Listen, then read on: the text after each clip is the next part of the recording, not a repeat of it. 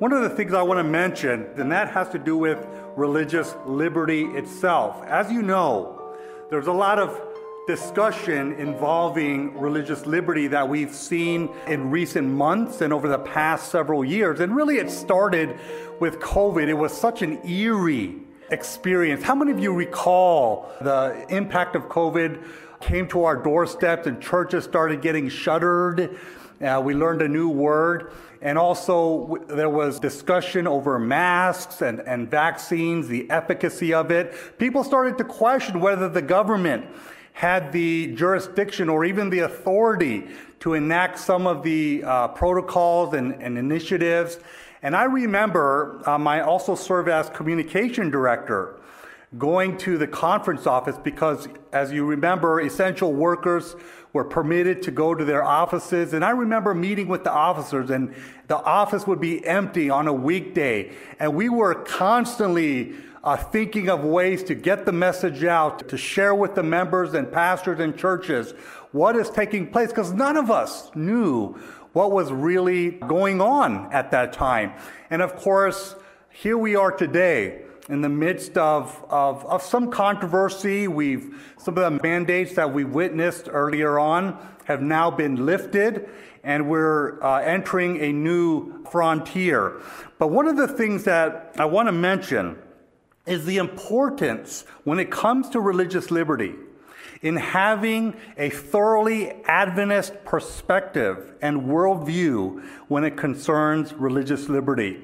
And by the way, what that means is that we can't be obtaining our religious liberty information from sources like the news or our favorite radio personalities and TV personalities, because at the end of the day, the Adventist understanding of religious liberty is a unique one.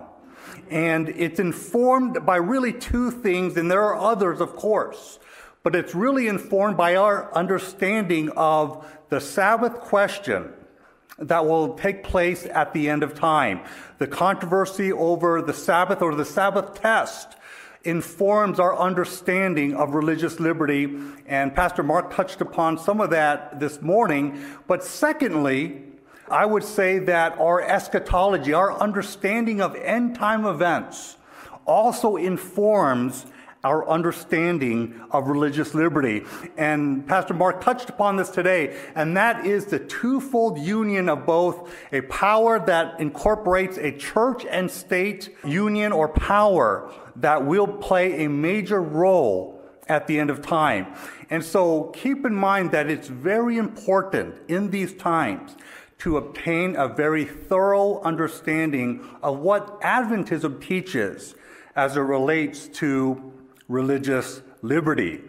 And one of the things I also want to mention is some of the disunity or some of the challenges that we've been facing as a church community.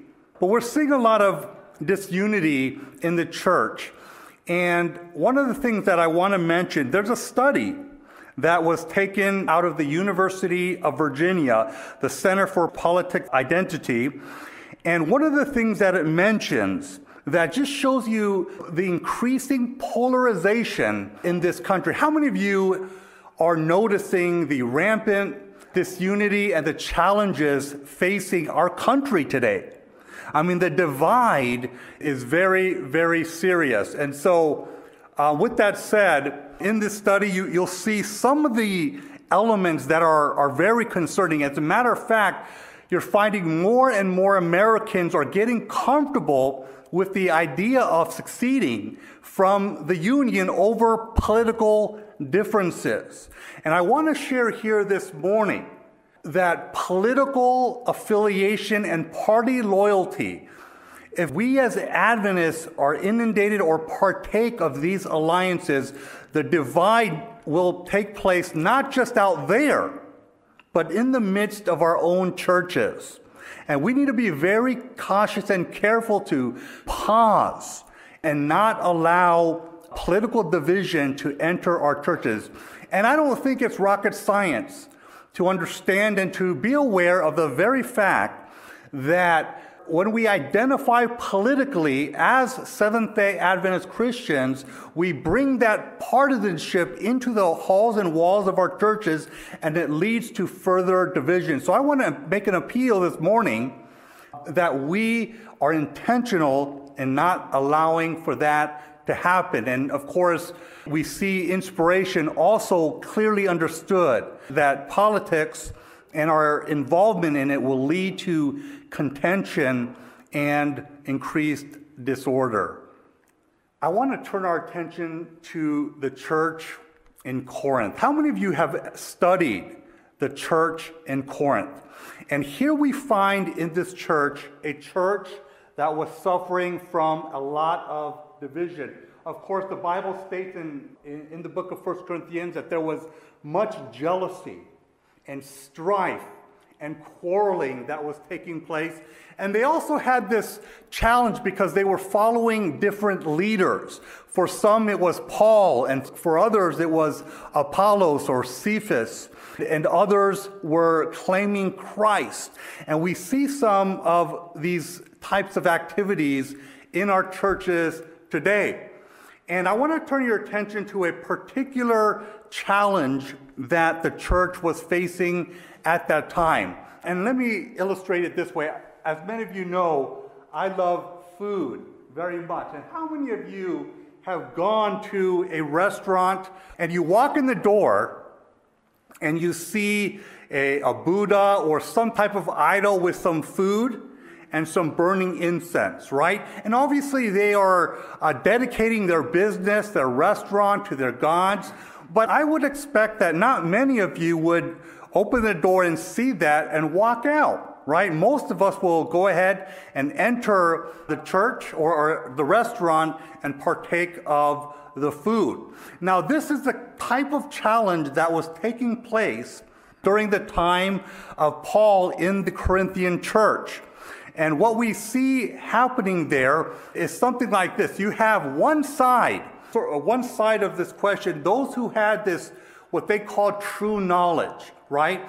And so they were saying that this food that's dedicated to idols or idolatry, we reject that narrative. There's no reason why we have to accept this narrative that when we eat this food, that even though this food has been dedicated to idol worship and so on, that reality and that narrative doesn't have to dictate my personal actions. I'm free. I'm liberated from this reality.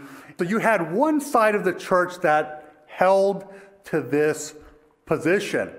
Then you had another side where they were eating this food that was dedicated to idols, and in fact they assumed that it was in fact being eaten on behalf of idol worship. And if you read with me in 1 Corinthians chapter 8, if anyone sees you who has this knowledge eating in the idol's temple, will he not be encouraged, Paul says, if his conscience is weak, to eat food offered to idols? And so by your knowledge, this weak person is destroyed. And brother for whom Christ died. Therefore, if food makes my brother stumble, I will never eat meat, lest I make my brother stumble. And so Paul is here clarifying this issue, this tension that's taking place between two sides of the church. One side that's saying it's not a big deal to eat this food that is dedicated to idols because I reject that narrative, and others who didn't have that understanding. So what Paul is really addressing is the group that was eating this food that was dedicated to idols. He's particularly addressing those on this side that even though you might have the right or the prerogative to partake of that food, and you may even be justified because you have this true understanding of reality as it pertains to these things. Nevertheless, don't move forward with your actions, and that you and I should pause before eating because of the implications it might have in making someone stumble. The Bible goes on to say, eat whatever is sold in the meat market without raising any question, as he's concluding, on the ground of conscience. For the earth is the Lord's and the fullness thereof. If one of the believers invites you to dinner and you are disposed to go, eat whatever is set before you without raising any question on the ground of conscience. But if someone says to you, "This has been offered in sacrifice," then do not eat for the sake of the one who informed you and the sake of conscience. Very interesting what the Bible says, that you are not to eat of this food. If someone were to inform you that this food was in fact dedicated to idols, Paul's counsel is don't eat that food. Why? For the sake of conscience. And notice what he says. It's not your conscience, but the other person's conscience. That we need to consider other people's needs, other people's consciences and their susceptibilities before engaging in any action. And notice what Paul says. I don't mean your conscience, but his. For why should my liberty be determined by someone else's conscience? Amen? I praise the Lord that no one else's conscience can become my conscience and the basis for judgment upon myself. That my conscience ultimately is based on where I stand as it's informed by the Bible, as Mark mentioned this morning, as it's informed by the Word of God, and my relationship with God is all that matters. And we are not to even care what other people may think about us, because my liberty is not determined by someone else's conscience. So whether you eat or drink, and by the way, this passage that Adventists have traditionally used, 1 Corinthians chapter 10:31, needs to be seen within the construct and the narrative of what we're sharing here this morning, that what we eat and what we drink, and in all that we do and whatever we do, to do all to the glory of God. And not to give offense, to not offend others unnecessarily, the Jews or the Greeks or to the church of God. And as Paul stated, just as I try to please everyone in everything I do, not seeking my own advantage, but that of many, that they may be saved. To summarize, you and I, before we engage in verbiage or actions, even when we know we're right on the matter, it doesn't necessarily give us the right as Christians to proceed forward, because we must always contemplate and consider how my actions and how my words may impact or affect another person's salvation. Amen? And so this is really the point that Paul is making. It's really the golden rule, to do unto others as you would have them to do unto you. And moving along, of course, Paul himself refused the right to be upheld by the tithes and offerings of the churches in Corinth, because he did not want to be a stumbling block to others. As you know, there were many factions going on. Many were disputing the legitimacy of Paul's apostleship. And so as a result, he didn't want to place any type of stumbling block in the way of him proceeding with the gospel message. He wanted to keep the channels or the doors open so that all might be saved in the kingdom of God. And that is why he wrote, and he says here, all things may be lawful. And this was a scripture reading this morning. It may be lawful. It may be legitimate. You may have the right, and you may be in the right, but not all things may be profitable. All things are lawful, but not all things may edify. Let no one seek his own good, but that of his neighbor. And I love these words here. It's within this vein that Paul states these words, the Jew. I became a Jew. And by the way, friends, how many of you believe that we need to be winsome as Seventh-day Adventist Christians?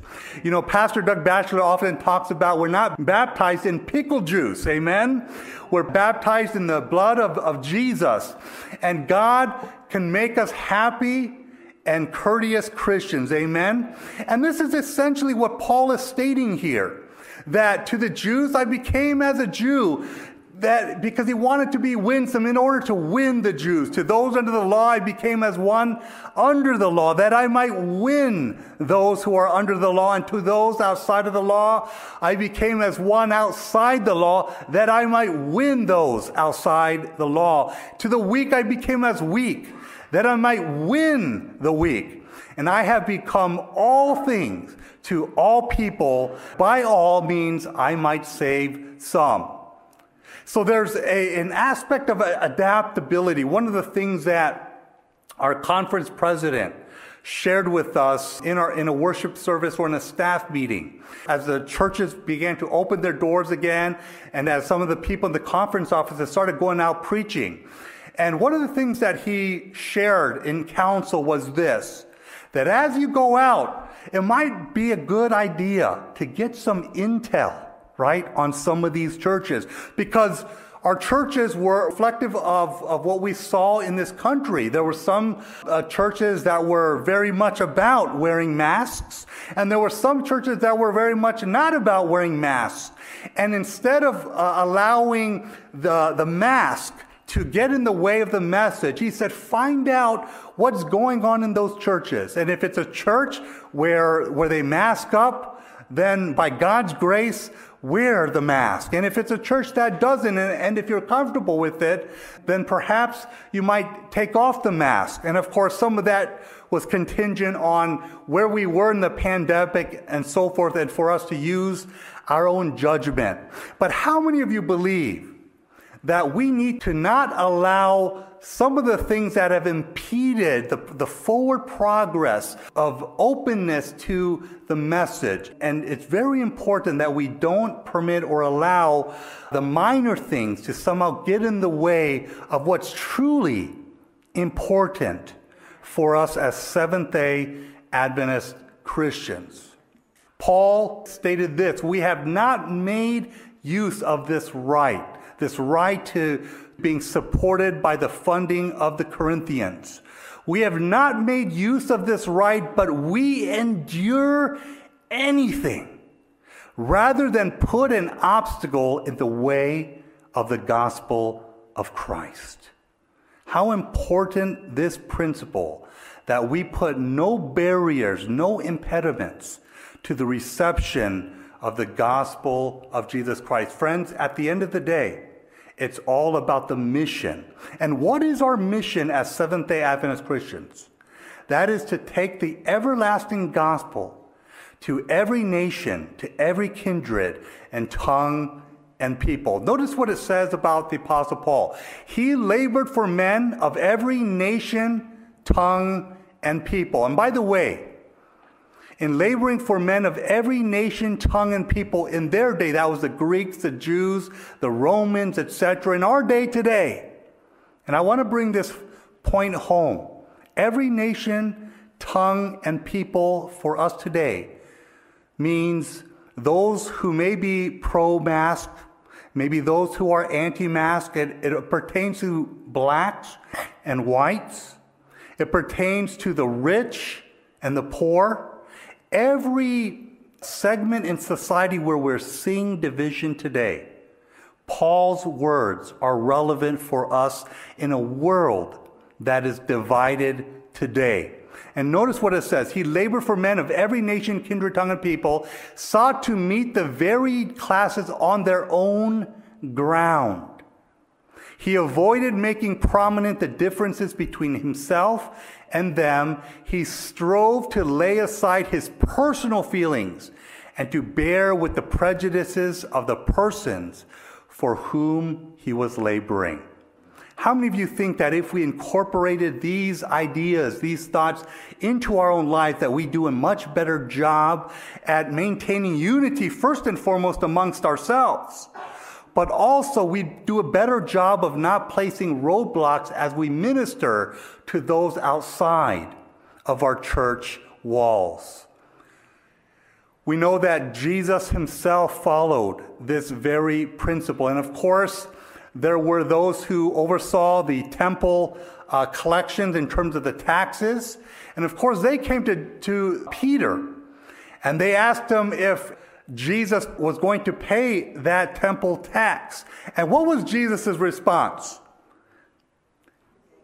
Absolutely, right? And part of his motivation responding in such a way is he was defending the reputation, and he wanted Jesus to look good in the eyes of others. And so he spoke ahead of Christ. And of course, Jesus pulled him aside later on and asked him this question, because at the end of the day, Jesus himself was exempt from that tax. At the time, the Levites and also the priests were exempted, right, as persons, as individuals that worked for the temple. And certainly if they were exempted, the Son of God himself was certainly exempted. And so that's why Jesus goes to Peter and asks him these words.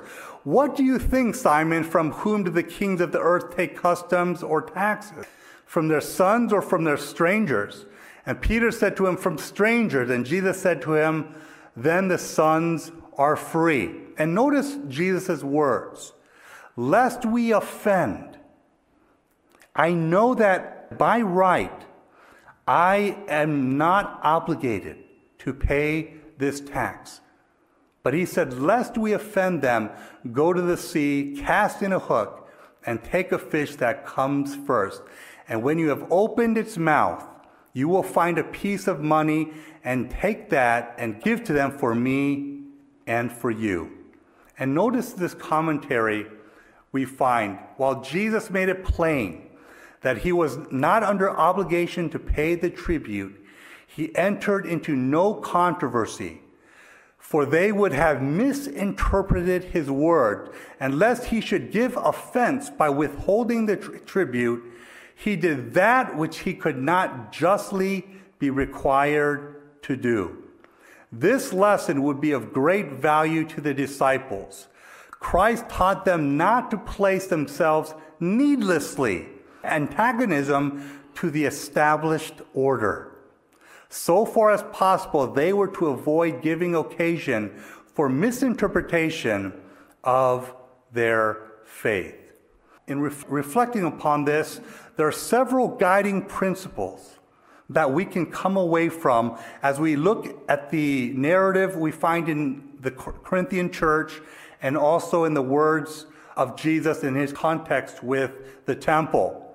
Number one, that we are not to put any obstacles in the way of the missional objective. Number two, to refrain from actions or verbiage that could stymie the openness to Adventism. Also to keep the witnessing reach, or the doors open, I should say, so that we can reach every nation, kindred, tongue, and people. That we are to be willing to sacrifice even our own rights and even being right for the sake of the gospel mission. The other thing is that we are to be winsome and adaptable, and not to make peripheral issues the main thing, and to refrain from the needless antagonism of the established order. And by the way, we need to keep the channels open in our church so that we can continue to be a witness to the world. So the application here, one of the things that we're seeing today, and Mark touched upon this morning, and that is, in recent weeks and months, we've seen some increasing rhetoric against our authorities, the government, and so forth. And it's very important that Seventh-day Adventists do not come down on a certain or particular partisan side, because we need to reach, and how many of you believe we need to reach both Democrats and Republicans, and that there are people to be saved in both parties in this country, amen? And so we cannot afford to do anything that would shut the door. And also, we need to be very careful not to raise our voices or to arouse suspicion against government authorities, to keep the channels and the doors open. And many of you, it's not a surprise to you that those who were involved, for example, in the events of January 6th, or at the Capitol when we saw events take place. And now the Justice Department is, of course, going after many of those who are participants of those activities. And we cannot afford to jeopardize, to arouse suspicion at any level with the Adventist Church and to be associated with any of these types of movements for two reasons. Number one, the government can shut the doors to entities and movements that they see subversive to government authorities. But also, we can lose the public opinion or the favor of the public audience and thereby cut off our potential witness to reach all classes of people. It's on this basis that I read these words. We should remember that the world will judge us by what we appear to be. Friends, perception and reputation is not everything, but it is important, amen? Because ultimately, we as Seventh-day Adventists, as a church entity, are commissioned to share the gospel to every nation, kindred, tongue, and people. And if we can do so, we must protect that reputation. She goes on to say, before we come fully to the front, and what she means by that is when the Sabbath test occurs, when we come to the fully to the front, let us seek to it that the Holy Spirit is poured out from on high. And when this is the case, we shall give a decided message, but it will be of a far less condemnatory character than that which we have been giving, and all who believe will be far more earnest for the salvation of our opponents. Friends, it's important that we are actually interested in the salvation of those that we disagree with. Amen. Let God have the matter of condemning authorities and governments wholly in his own keeping. By some of our brethren, many things have been spoken and written that are interpreted as expressing antagonism to government and law. It is a mistake thus to lay ourselves open to misunderstanding. We need to keep those channels and doors open so that we can minister to every nation, kindred, tongue, and people. We can't do anything that will arouse people's combativeness. And notice the reason why we are not to condemn authorities and entities within our governments and even personalities. For this could close the doors of access to the people, again, from the government either shutting down our capacity to do it or losing our influence with the people out in the public. Notice the posture and the guidance that the Spirit of Prophecy provides in relation to the Sunday laws that we saw in the late 1880s and the early 1890s. As discussion was taking place, as Sunday laws were being discussed in this very land, right? The Spirit of Prophecy counsels very explicitly that they were not to go out and in a spirit of antagonism and a spirit of defiance.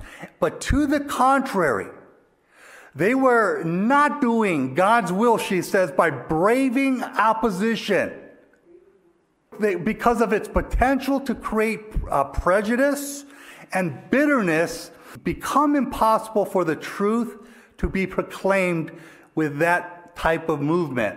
Make no demonstration on Sunday in defiance of the law. We can use Sunday as a day on which to carry forward work that will tell on the side of Christ. We are to be winsome in our community and not to allow, even when it concerns the matters of truth that we believe in. And by the way, this was the real legitimate test that you and I will one day face, that they were experiencing. And of course, it wasn't the actual events that led to the time of the end, but we believe that that time is going to come soon. And even in the context of the real thing, her guidance was, don't stand in defiance, but quietly do the work of mission and don't do anything that would jeopardize the mission of the Seventh-day Adventist Church in taking the gospel to every nation, kindred, tongue, and people. One of the things that Mark touched upon this morning that I really appreciated, and I do believe that some of the emphasis or the hyperbolic emphasis that we're seeing with this emphasis on and against government authorities could arise from a misunderstanding and a misapplication of what we believe prophetically as an Adventist people.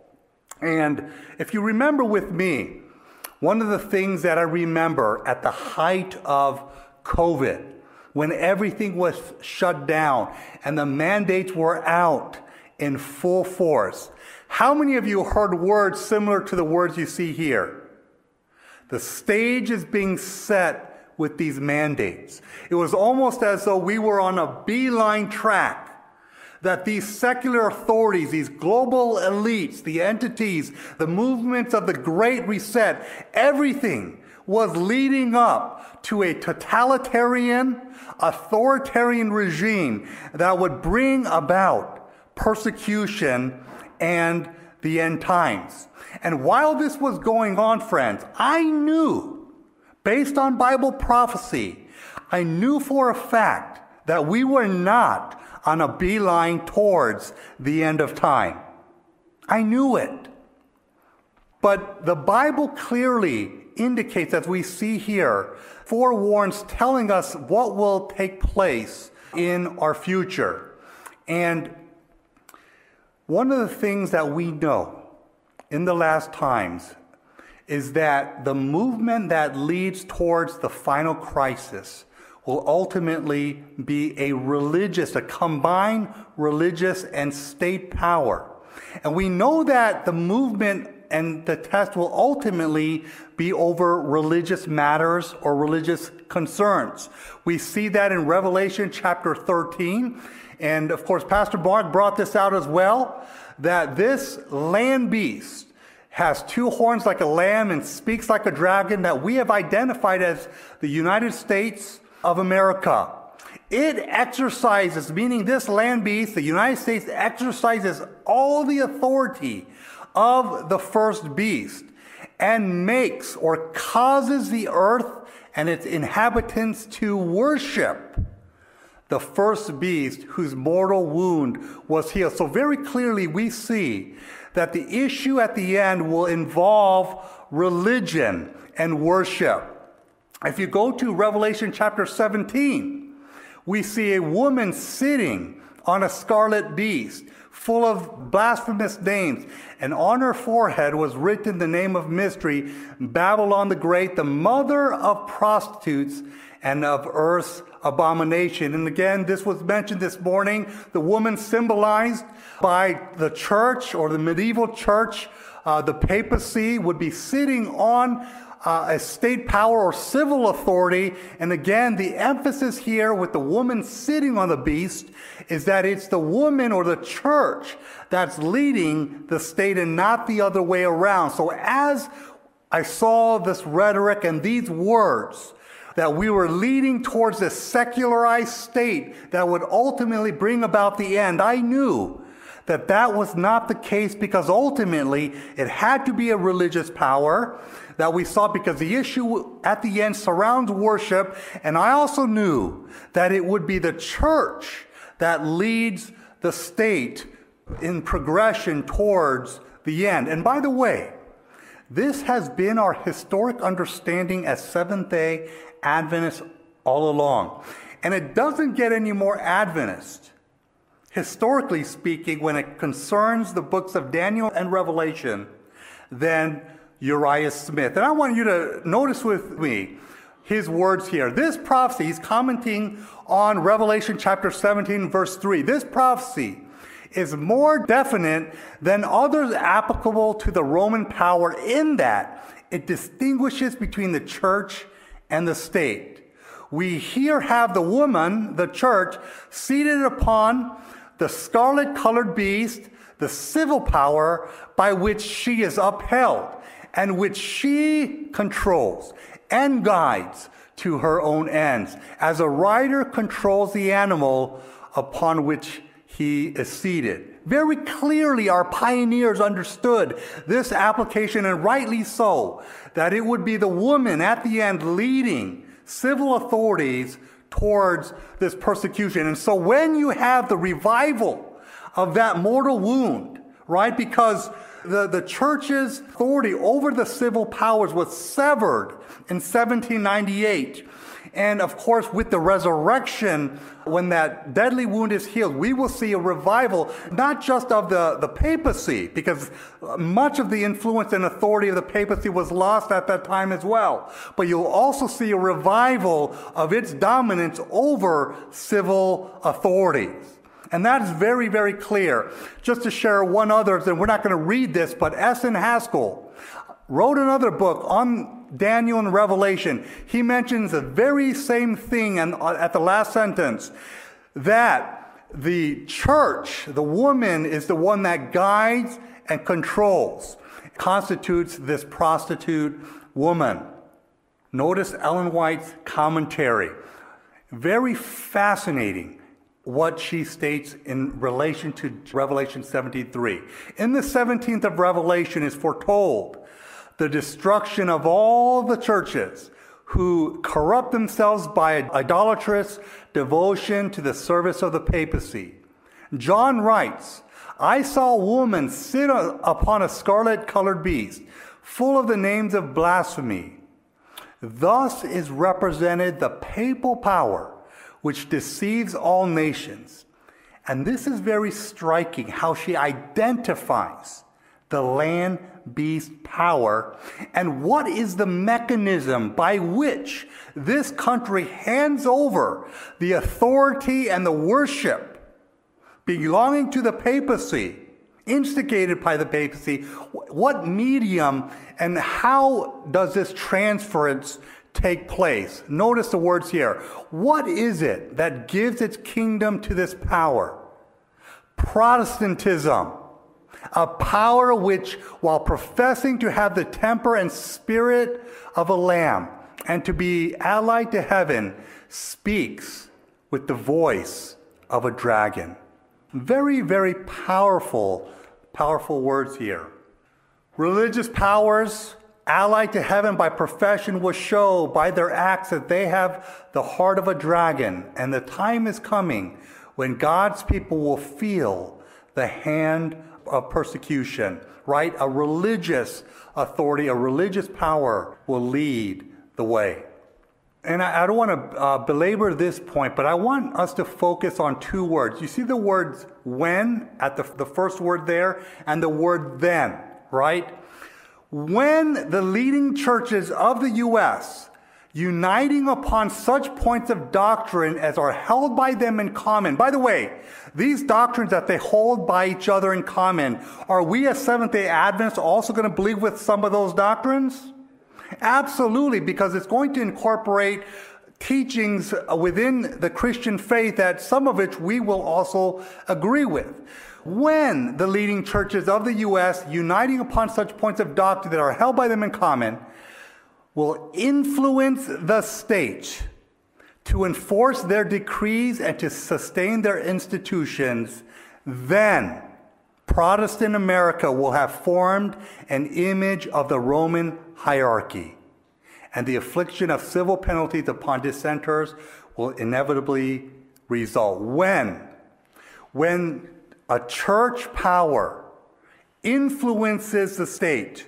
In another place, she talks how the executive branch and the legislative branch will yield to the wishes of the people because ultimately they want to get reelected into office, right? So very far from this notion that a totalitarian or secular authoritarian regime would lead the way to persecution, when you read the Bible and the spirit of prophecy, what emerges is you're going to find that it's going to be when leading churches, when they unite upon key doctrines, will influence the state, then Protestant America will have formed an image of the Roman hierarchy. When church and state unite, then you will have the formation of the image of the beast, the combined power of both church and state will lead the way. Just to share one other point that perhaps you've not considered. One of the things that I believe that Seventh-day Adventist Christians shouldn't get involved in debates, political debates, and one of the things that we find a lot in our society today is controversy and opinions in regards to climate change. And that's something that I stay out of. But it's very interesting how climate-based disaster and natural disasters, as well as wars and rumors of war, how these types of casualties will lead towards the formation of the end-time crisis. Notice again these words. Satan puts his interpretation upon events, and they think, as the world would have them, that the calamities which fill the land are a result of Sunday breaking, and thinking to appease the wrath of God, these influential men will make laws enforcing Sunday observance. And we do know that there will be, again, a religious basis for the final crisis. As we close, I also want to share, there's a lot of messaging and controversy even over our health message. And one thing that I feel very strongly about is that we have a lot of counsel as it relates to our health message. And one of the counsels is that the health message, the way that it's actually intended, it was never intended to be an abrasive sword utilized to chop people up and down. Amen? The health message is a medical missionary work characterized as a great entering wedge, not an abrasive sword, but as an entering wedge, or the right hand of the gospel, as we often refer to it, that will break down prejudice as nothing else can. How many of you believe that we need to use the health message along these lines to open doors and not to shut them? Just to read one more, nothing will open doors. And again, this is the way that we are to implement and utilize the health message. She says, nothing will open doors for the truth like evangelistic medical missionary work. This will find access to hearts and minds and will be a means on converting many to the truth. It's so important that we understand and get things right at the end of time.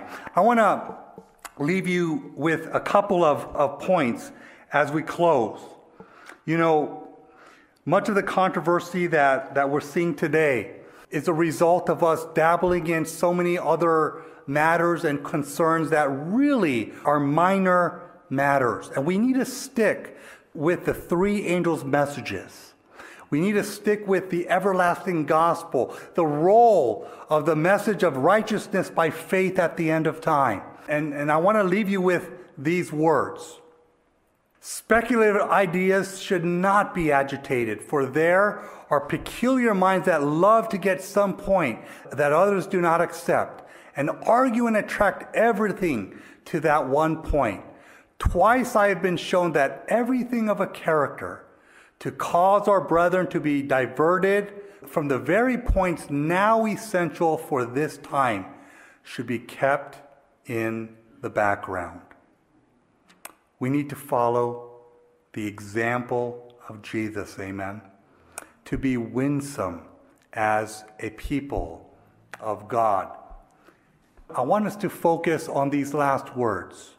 And this is ultimately the example that we find in Christ, his posture at a time where there was much controversy. And by the way, in winning the battle and the war in the great controversy, it comes sometimes in a context where it appears that God's cause actually has lost the battle and the war.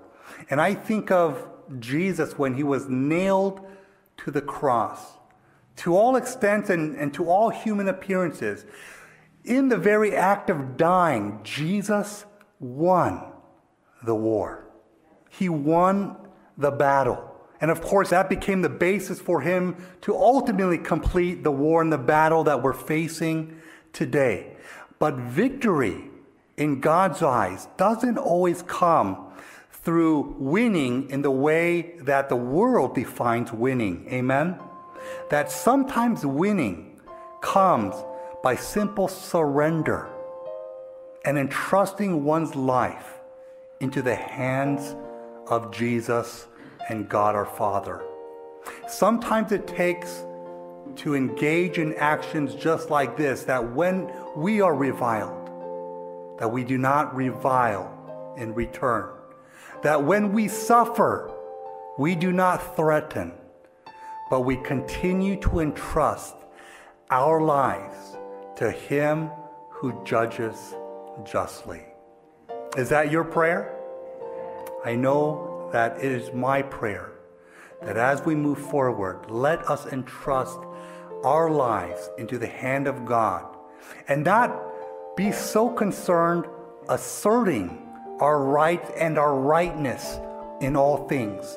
But sometimes it takes a mere surrender of our lives to God to entrust that He's in control and that He will win this battle that we call the great controversy. God bless you.